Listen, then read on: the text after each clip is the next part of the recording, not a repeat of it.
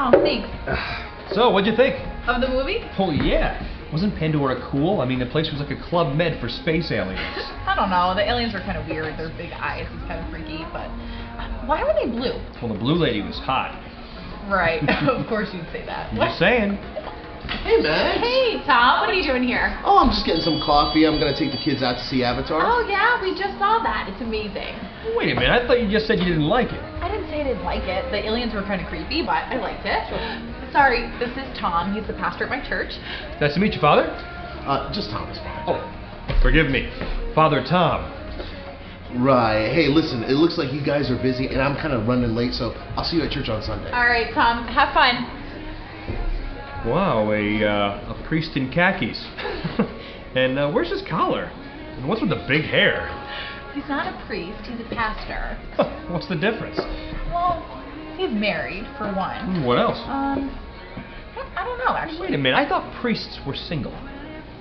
He's not a priest. He's a pastor. And I thought you were Catholic. I am. Well, I was Catholic. I mean, I grew up in Catholic church, and I stopped going to Mass probably, when I was in college. Naughty girl. Okay, whatever. But anyway, I went back to church a couple months ago. I've been going to Tom's church, and it is not Catholic. It's just different.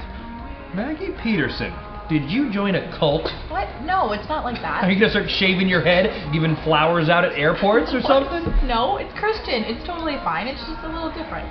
How's that, Sister Mary Margaret? Well, it's Protestant. It's not Catholic. Whoa. Wait a minute. You serious? You changing sides? What? Changing sides? No. They're both Christian. They do a lot of the same things. Like, they both read from the Bible. There's communion. What's communion? Like the Eucharist or the Mass. It's just not every week. Well, why not? From what I remember, church was all about the body and the blood. When is the last time that you were in church? Oh, geez. First grade, when my uncle died. I mean, all I can remember is the whole sit, stand, kneel, cross. I don't know. Most of it was in Latin. Well, this isn't like that. It's different. Like, first the band comes out and they play a couple songs. Whoa. Wait a minute. There's a band? Yeah. What, like nuns rocking out, swinging sisters? No. I told you it's not Catholic. What, so you're not Catholic anymore? Your parents must be ape. No, I mean, I love the Catholic Church, so it's not like that. That's where I grew up. It's where I met God. And my priest, Father Pat, he loved Jesus more than anyone I've ever known. And now I'm just, I don't know what I am. Maybe you're alien. Okay, you should come. Where, to Pandora? No, come with me to church on Sunday.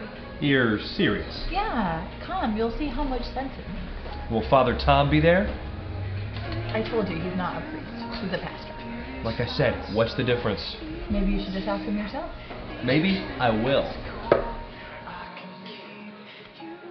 All right, well, hello, everyone. I'm Father Tim, or Pastor Tim, just Tim. I've gotten confusion before, even from my own family, in fact. I need to tell you this.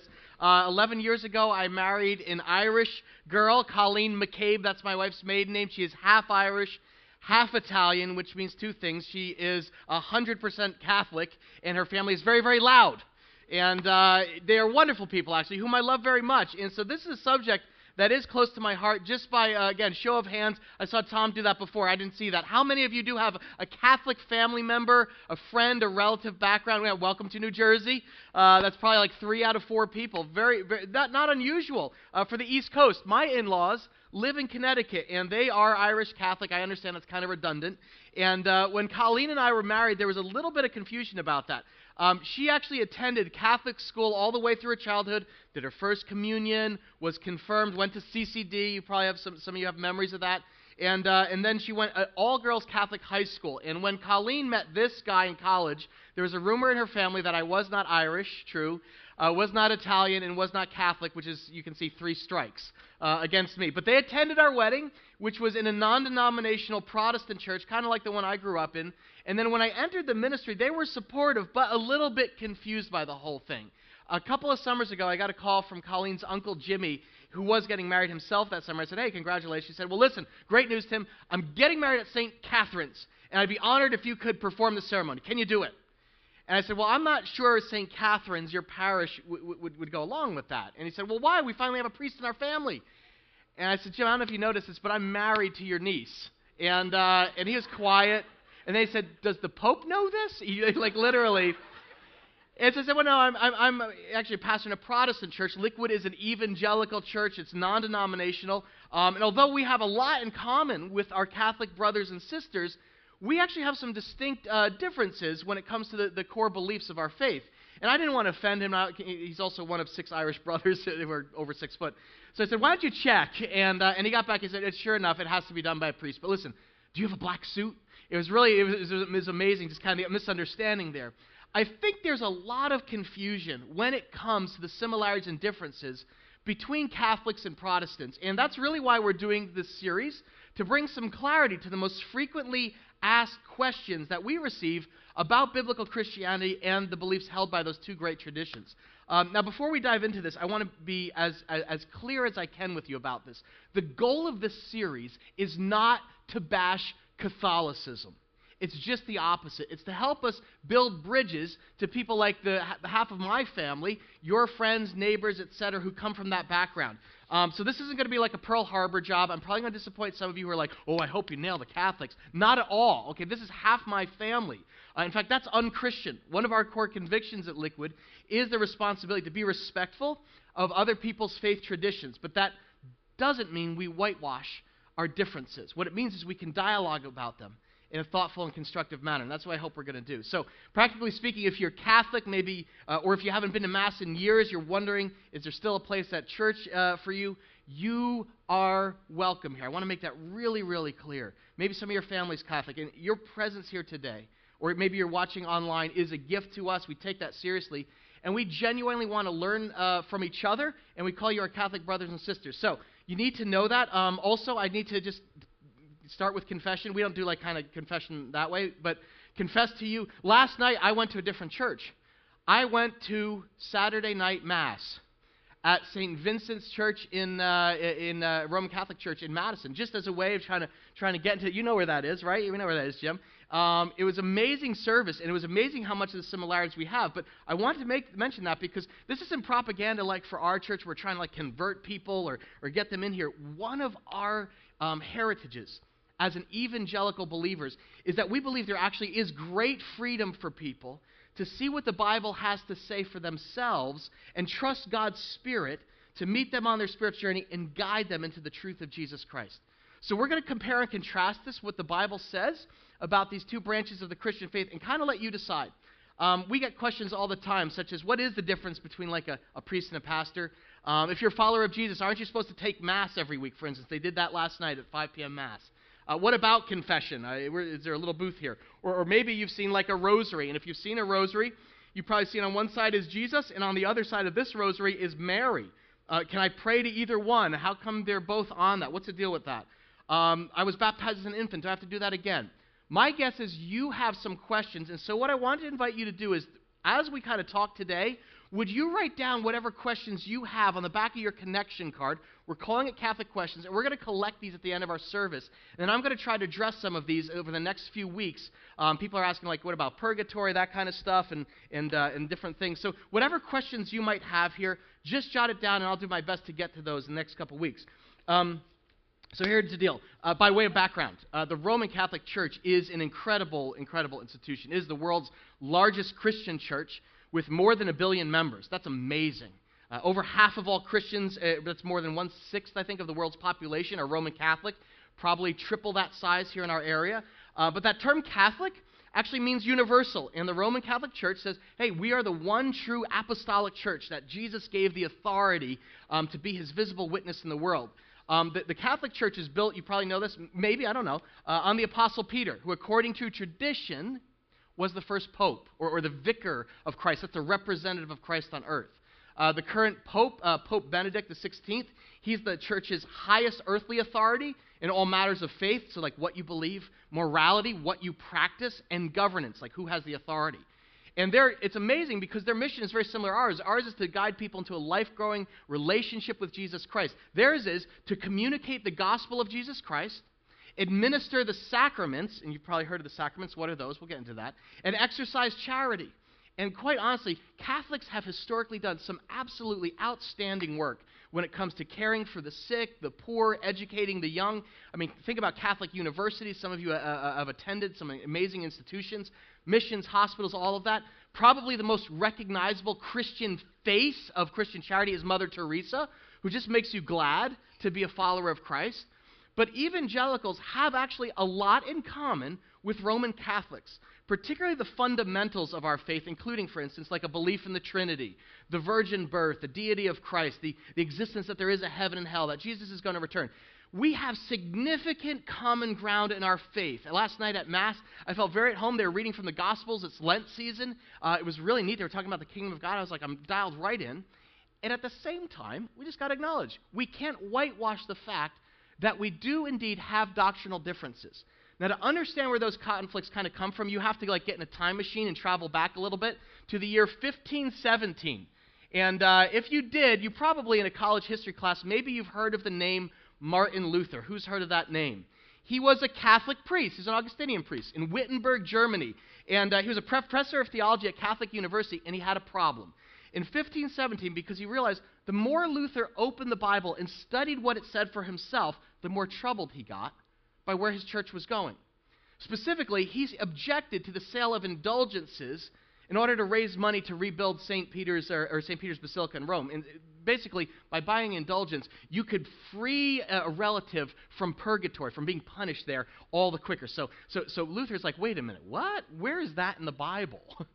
He felt like that kind of smacked of corruption, and it misled Christians to think like, so their sins are forgiven through a financial transaction than just humble confession of sin before God. And so in 1517, he made a list of 95, I don't know if you've heard this term before, theses or objections, 95 ways that he objected to the way that the Catholic Church was positioning the faith of people. And basically, those 95 theses were his way of saying, I protest. And Protestantism was born. That's where we get that word from. Here's a picture of Luther's 95 theses. And it was Luther's protest writing that sparked the Protestant Reformation, or an attempt to reform the Catholic Church in the 16th century. All the reformers were Catholics. They were priests, and they wanted to see their church reform or return to its biblical roots. You make sense? This makes sense?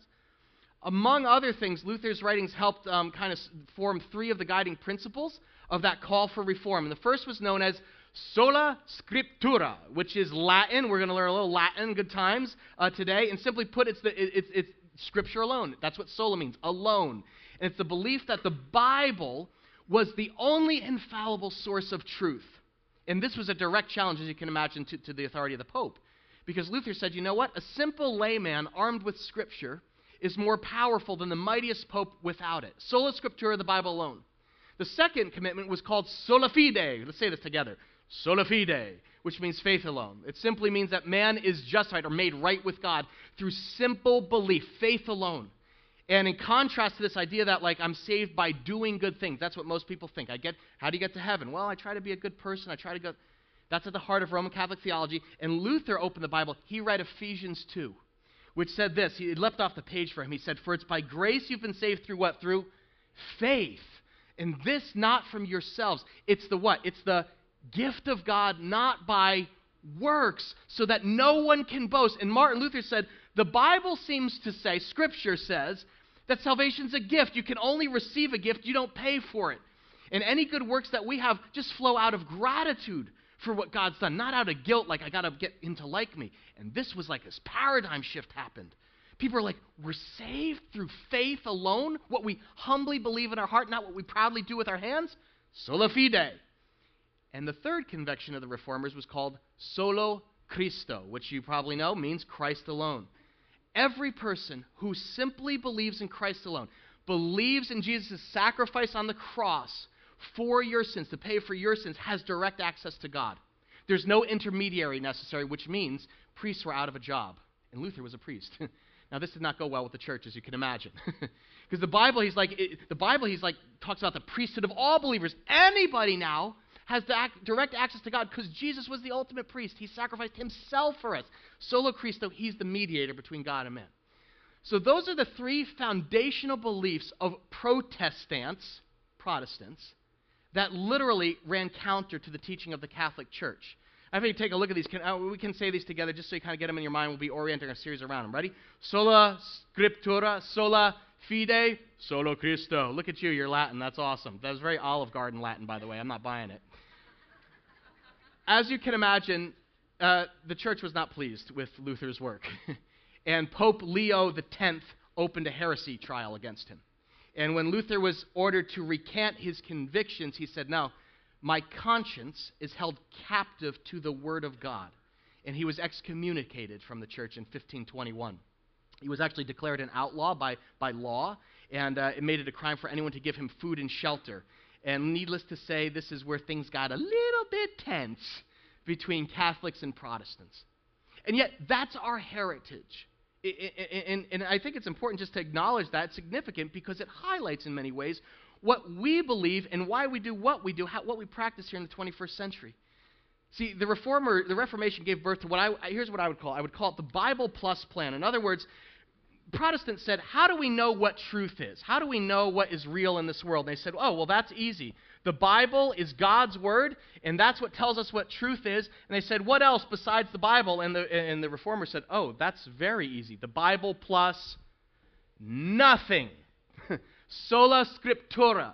This is the Word of God. That's why we preach from it. That's what reveals truth is. That's why I preach from the Bible here at Liquid. I don't give you just Tim's thoughts on God each week. We believe this is an inspired source of truth. 2 Timothy 3 describes this well. It says, all Scripture is God-breathed. It comes out of the mouth of God. And it's useful for what? Teaching, rebuking, correcting, training in righteousness. Now watch this. So that the man of God, and that means everybody. That's what that language means. The man of God. Everybody, the average person, may be what? Thoroughly equipped for every good work. In other words, everything you need to know about how to be saved by God and how to live for Him in this world is contained in this book. That's how we know what truth is. The Bible plus nothing plan, okay? Now, the Roman Catholic Church, they said, well, we love the Bible too. No doubt about that. And Roman Catholics, we would agree on that. They said this is the inspired Word of God. They said the Bible definitely is the source of truth. That's how we know what truth is. But there's also something else. It's not the Bible plus nothing. It's the Bible plus something plan. And that little something is called tradition. Tradition. Who has seen Fiddler on the Roof? Sorry, I just pierced your ears. It's not just the Word of God, but also the teachings or traditions of man, of what the Pope, of bishops, of the apostles down through the centuries. It's what man teaches as dogma, as well as the truth of God.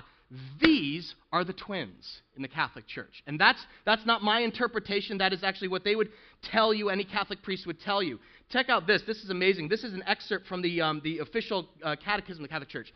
Here's what you're going to notice. I'm not going to try to speak for Catholicism. When I talk for about the Protestant view, I'm going to quote out of the Word of God. That's what you have in your hands. When I talk about the truth of the Catholic Church, it's this plus the official catechism. And any priest would tell you, oh, good, thank you. He's representing this well. Here's what it says. It's not from sacred Scripture alone that the Church draws her certainty about everything which is to be revealed. Both sacred tradition and sacred Scripture are to be accepted and venerated with the same sense of loyalty and reverence. In other words, this plus this, that's how we know what truth is. And that's what a Catholic priest would tell you, absolutely. Word of God, traditions of the Church. And that's why over the centuries, the Catholic Church began adding new doctrines to the faith, like celibacy of the priesthood. That's where that comes from. Penance for the dead. Veneration of saints. Prayers to Mary. Historically, a lot of those traditions always kind of cause conflict. I'll give you a couple examples. In 1215, the Fourth Lateran Council passed the doctrine of transubstantiation, and that's a really fancy word. You can write it down and impress people. Transubstantiation is simply the belief that when the Catholic priest is present over the Mass, the bread and the wine turn into the body and blood of Christ. It's actual, we are literally partaking of the body and blood of Christ. We're going to get into that. In 1274, the Second Council of Lyon approved the doctrine of purgatory. How many of you have heard of that? This idea that you don't just go to heaven or hell. There's this middle ground where people have to do penance when they die, where they pay for their sins before they go to heaven. And that was a big flashpoint for this Reformation. In 1870, the Pope was declared infallible. Again, it's kind of amazing. This is only, 250 or so years ago. And the idea here is that the Pope, because he's in the line of the apostles in St. Peter, he's incapable of teaching error. So whatever he says, whatever his interpretations are, or whatever is not necessarily even in the Bible, but he says is the official teaching, every Catholic all over the world must obey it because of infallible teaching of the Pope. Now, this has led to a lot of issues, for instance. You've probably heard of in everyday life stuff. For instance, in 1968, okay, Pope Paul VI, he issued an encyclical. That's like a writing a pope does. It was called Human Vitae on Human Life. And among other things about the family, he said married couples shouldn't use birth control. That should not be allowed. And why? Is that in Scripture? No, he said, the church teaches, this again, official teaching, that each and every marital act must of necessity retain its relationship to the procreation of human life. So this is 1968. Basically, the church said, married couples, you can only be intimate for procreation, never recreation. And this was kind of a moment where a lot of Catholic couples were put in this weird position because they were like, I don't buy that. I don't know where this is coming from. And so we're going to kind of ignore that. And so you have a lot of, I was talking with somebody last night. They said, I'm a cafeteria Catholic. I said, what do you mean by that? He said, I kind of pick and choose what kind of fits for me. And so that happens a lot. And so that's a little bit what happens when you have the Word of God plus the traditions of men, and you say they're equal. The problem, you're probably following this. You're doing the math. You're like, this explains a lot. When this happens, it's a slippery slope. Because if you keep layering on new teachings, new traditions, and say, even if these are just devotional tools to draw closer to God, it's like adding layers of paint. And the more you add, the more you have to add in order to keep the old ones intact, layer after layer. I want to show you how this works. I want you to turn in your Bible, this is our guidebook, to Mark chapter 7, okay? This describes a clash between church leaders who are holding on to tradition and a very young protester in the first century. And as you know, it's not unique to Catholics. I want to broaden this out. In the first century, Jewish people valued tradition, especially the religious leaders. And in Catholicism, it was not the Pope and the apostles, it was the Jewish scribes or the Pharisees who said, we have the written law of Moses. They had the first 5 books of Bible, the Torah. But we also value other things that we've said it's important to do to make sure God likes you. And that was man-made rituals that they had in Judaism. And Jesus basically walks up and says, yeah, I'm going with this. I ain't buying that. And it created this kind of very tense showdown. That's what you'll see here in Mark 7. It says this, the Pharisees and some teachers of the law who'd come from Jerusalem gathered around Jesus, saw some of his disciples eating food with their hands that were unclean, that is unwashed. The Pharisees and all the Jews do not eat unless they give their hands a ceremonial washing. So they had a ritual. It wasn't in the Bible, but they washed their hands before they ate. Not because they were dirty, but because they said that's a good symbol of what it means to be clean before God. So if you wash your hands, God looks in you and he says he's clean. It's not in the Bible, but that's our tradition of the elders. Now watch. Verse 4. When they come from the marketplace, they don't eat unless they watch, and they what? Observe many other, what's the word?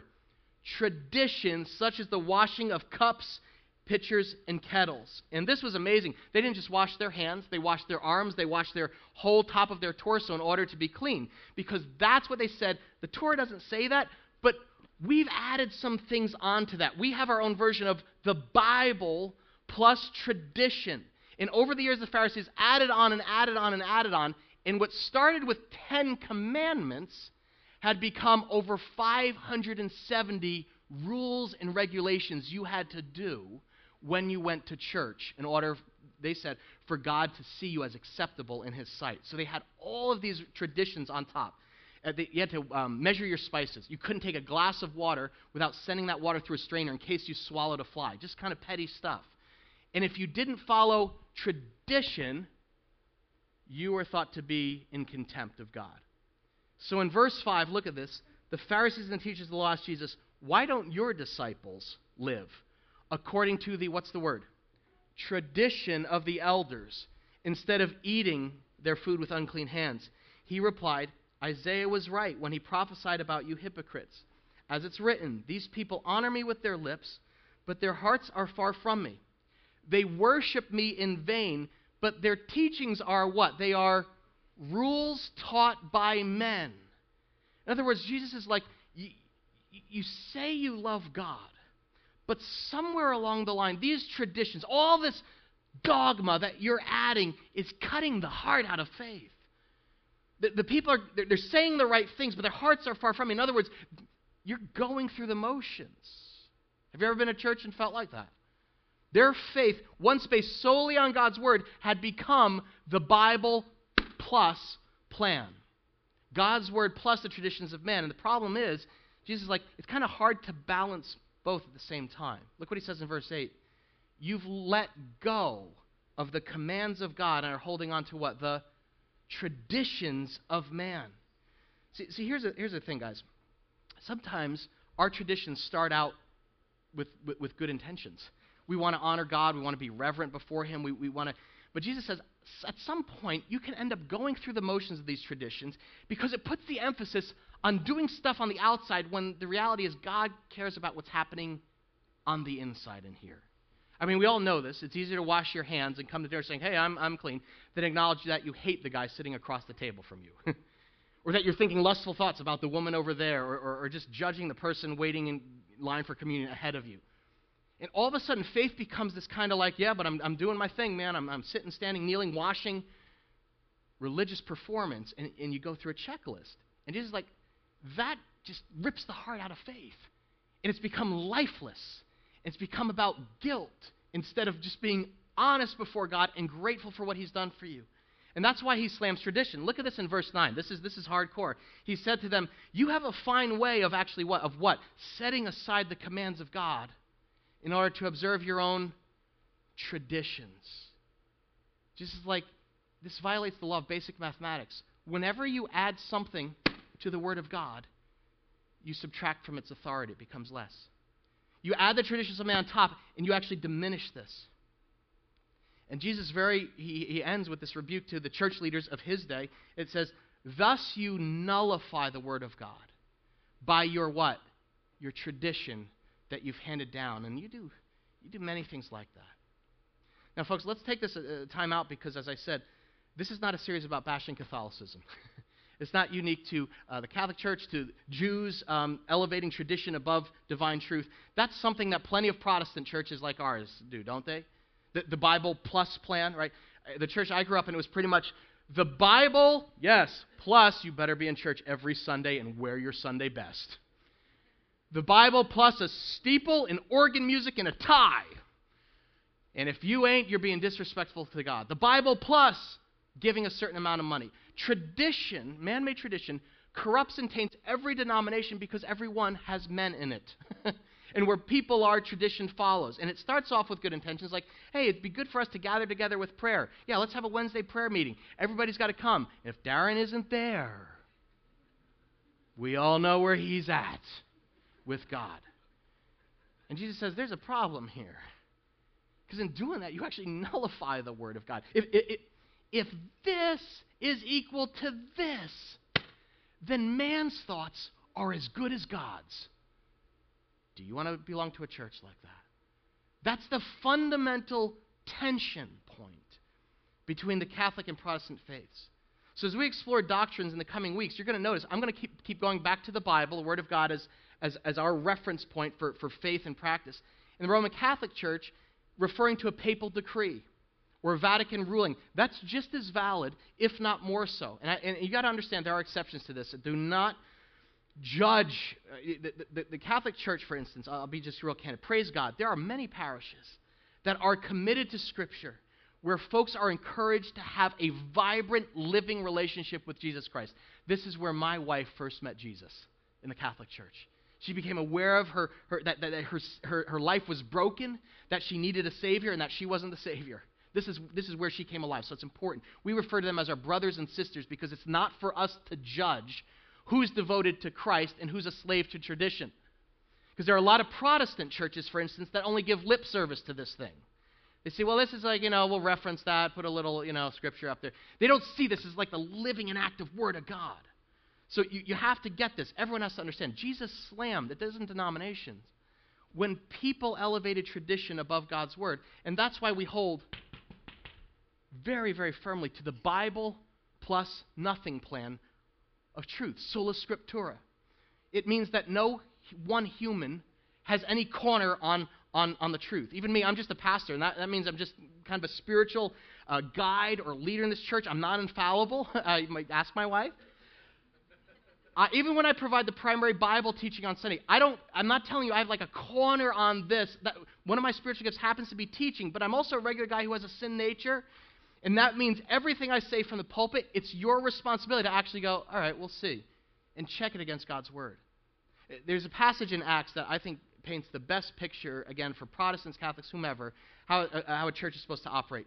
Paul was actually preaching the gospel to the Bereans, and in Acts 17 it describes them this way. Listen to this. It says, "Now the Bereans were of more noble character than the Thessalonians, for they received the message with great eagerness, and what did they do? They examined the Scriptures every day to see if what Paul said was true." I want you to imagine the Apostle Paul shows up in his church and he's like, "I'm going to preach today. Lucas is taking a day off."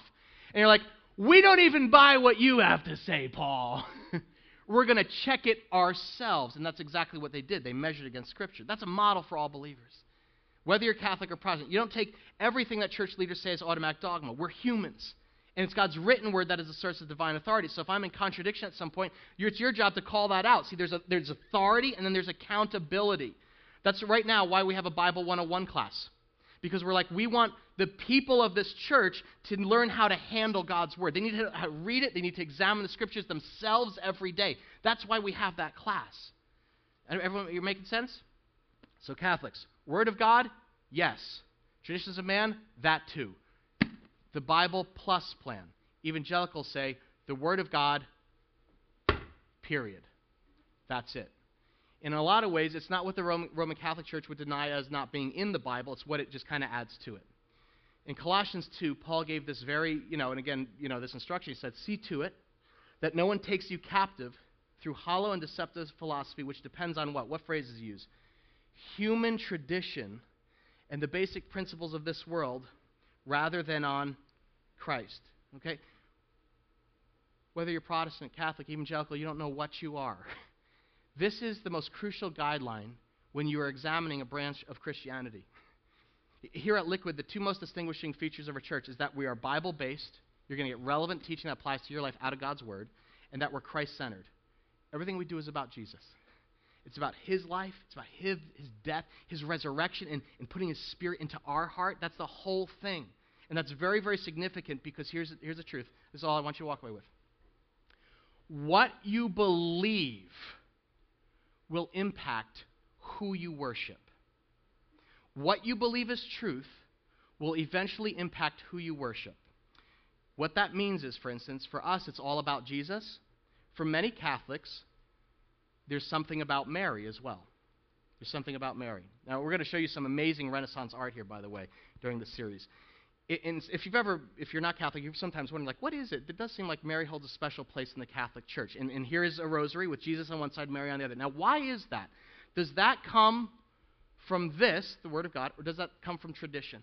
I want to just close by giving you a real practical example so you can see how what you believe will impact who you eventually worship. Real quickly, who has heard of the Immaculate Conception? Raise your hand if you've heard that term. You own the Madonna album. How many of you? A few of you? Okay, from the audience? All right, awesome. Most people, many Catholics, it doesn't matter. Most Christians assume this refers to what? It refers to the virgin birth of Jesus. And that's not it at all. That's not it at all. In fact, this refers to the Catholic belief that Mary herself was born without sin. What? I thought it was Jesus was born of a virgin without sin. No, it's Mary was born without sin. Again, I'll quote the dogma directly. It says, "The most blessed virgin at the instant of her conception was preserved immune from all stain of original sin and therefore must be believed by all the faithful." In other words, all Christians around the world agree. We agree. Jesus is a Savior. He was born of a virgin. That's Mary. And Jesus lived a sinful life. That's Scripture. But Catholics add a second tradition that Mary was born without sin too, which makes her worthy, again, not disrespectfully, of special devotion. That's why you will see Catholics pray the Rosary. This is just a series of, these represent prayers, these beads, okay? On the large bead, you pray the Our Father. On the smaller beads, you pray the Hail Mary. You know the Hail Mary? Hail Mary, full of grace, the Lord is with thee. Blessed art thou among women, and blessed is the fruit of thy womb, Jesus. You know where that's from? That's from here. That's Gabriel's actual prayer on Mary. But then it says this, Holy Mary, Mother of God, pray for us sinners now and at the hour of our death. Tradition calls her the Mother of God. That phrase actually never appears in the Bible. She's the earthly mother of the God-man Jesus. But she didn't give birth to the Trinity. But what this has led to do is a lot of Catholics to kind of exalt Mary as someone who's almost more than human, kind of on a level with Jesus. So that's why on the rosary, you can pray to Jesus, but if you feel a little intimidated about praying to him, you can go to Mary, because Mary is his mother. And all good Jewish boys obey their mother, as all Irish and Italian do as well. I'm being facetious, but that's official church dogma. Again, I'm going to quote this real directly. Don't want to misrepresent this. When Mary approaches the throne of her divine Son, she begs as advocate, she prays as handmaid, but she commands as mother. That's from Pope Pius's official dogma.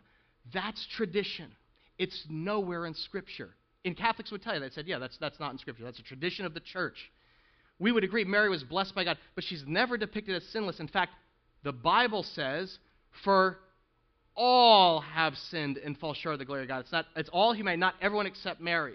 In Luke, Mary herself says, my soul glorifies the Lord and rejoices in God my Savior. You only need a Savior if you see yourself as a sinner in need of saving. That's how Scripture depicts Mary.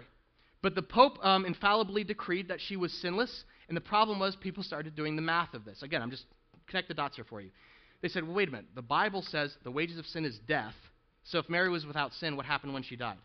So the Pope added another tradition called the Assumption of Mary. Have you heard of this? You've probably seen Church of the Assumption. This was added in 1950. How many of you were actually alive then? Okay, some of you, a few of you. That was added only 60, 70 years ago. It's really an incredible thing. And that says is Mary did not decay at death, but God took her up to heaven like he did with Jesus. And the problem is, it's literally never mentioned in the Bible whatsoever. See, that's the problem with the Bible plus tradition. Because if you keep adding things on, you have to add on more and more and more and more and more. And where does it stop? Round and round it goes. Because you have to add new ones to prove the old ones are still accurate. And when you add that layer after layer, it becomes like this thing overcoated with paint. And slowly it distorts this focus of faith. And that's why a lot of Catholics are taught, hey, if you want anything from God, you got to first pray to Mary. It says this is amazing. Every grace granted to men has 3 successive steps. This is teaching the Catholic Church. By God, it's communicated to Christ. From Christ, it passes to the Virgin. And from the Virgin, it descends to you, men.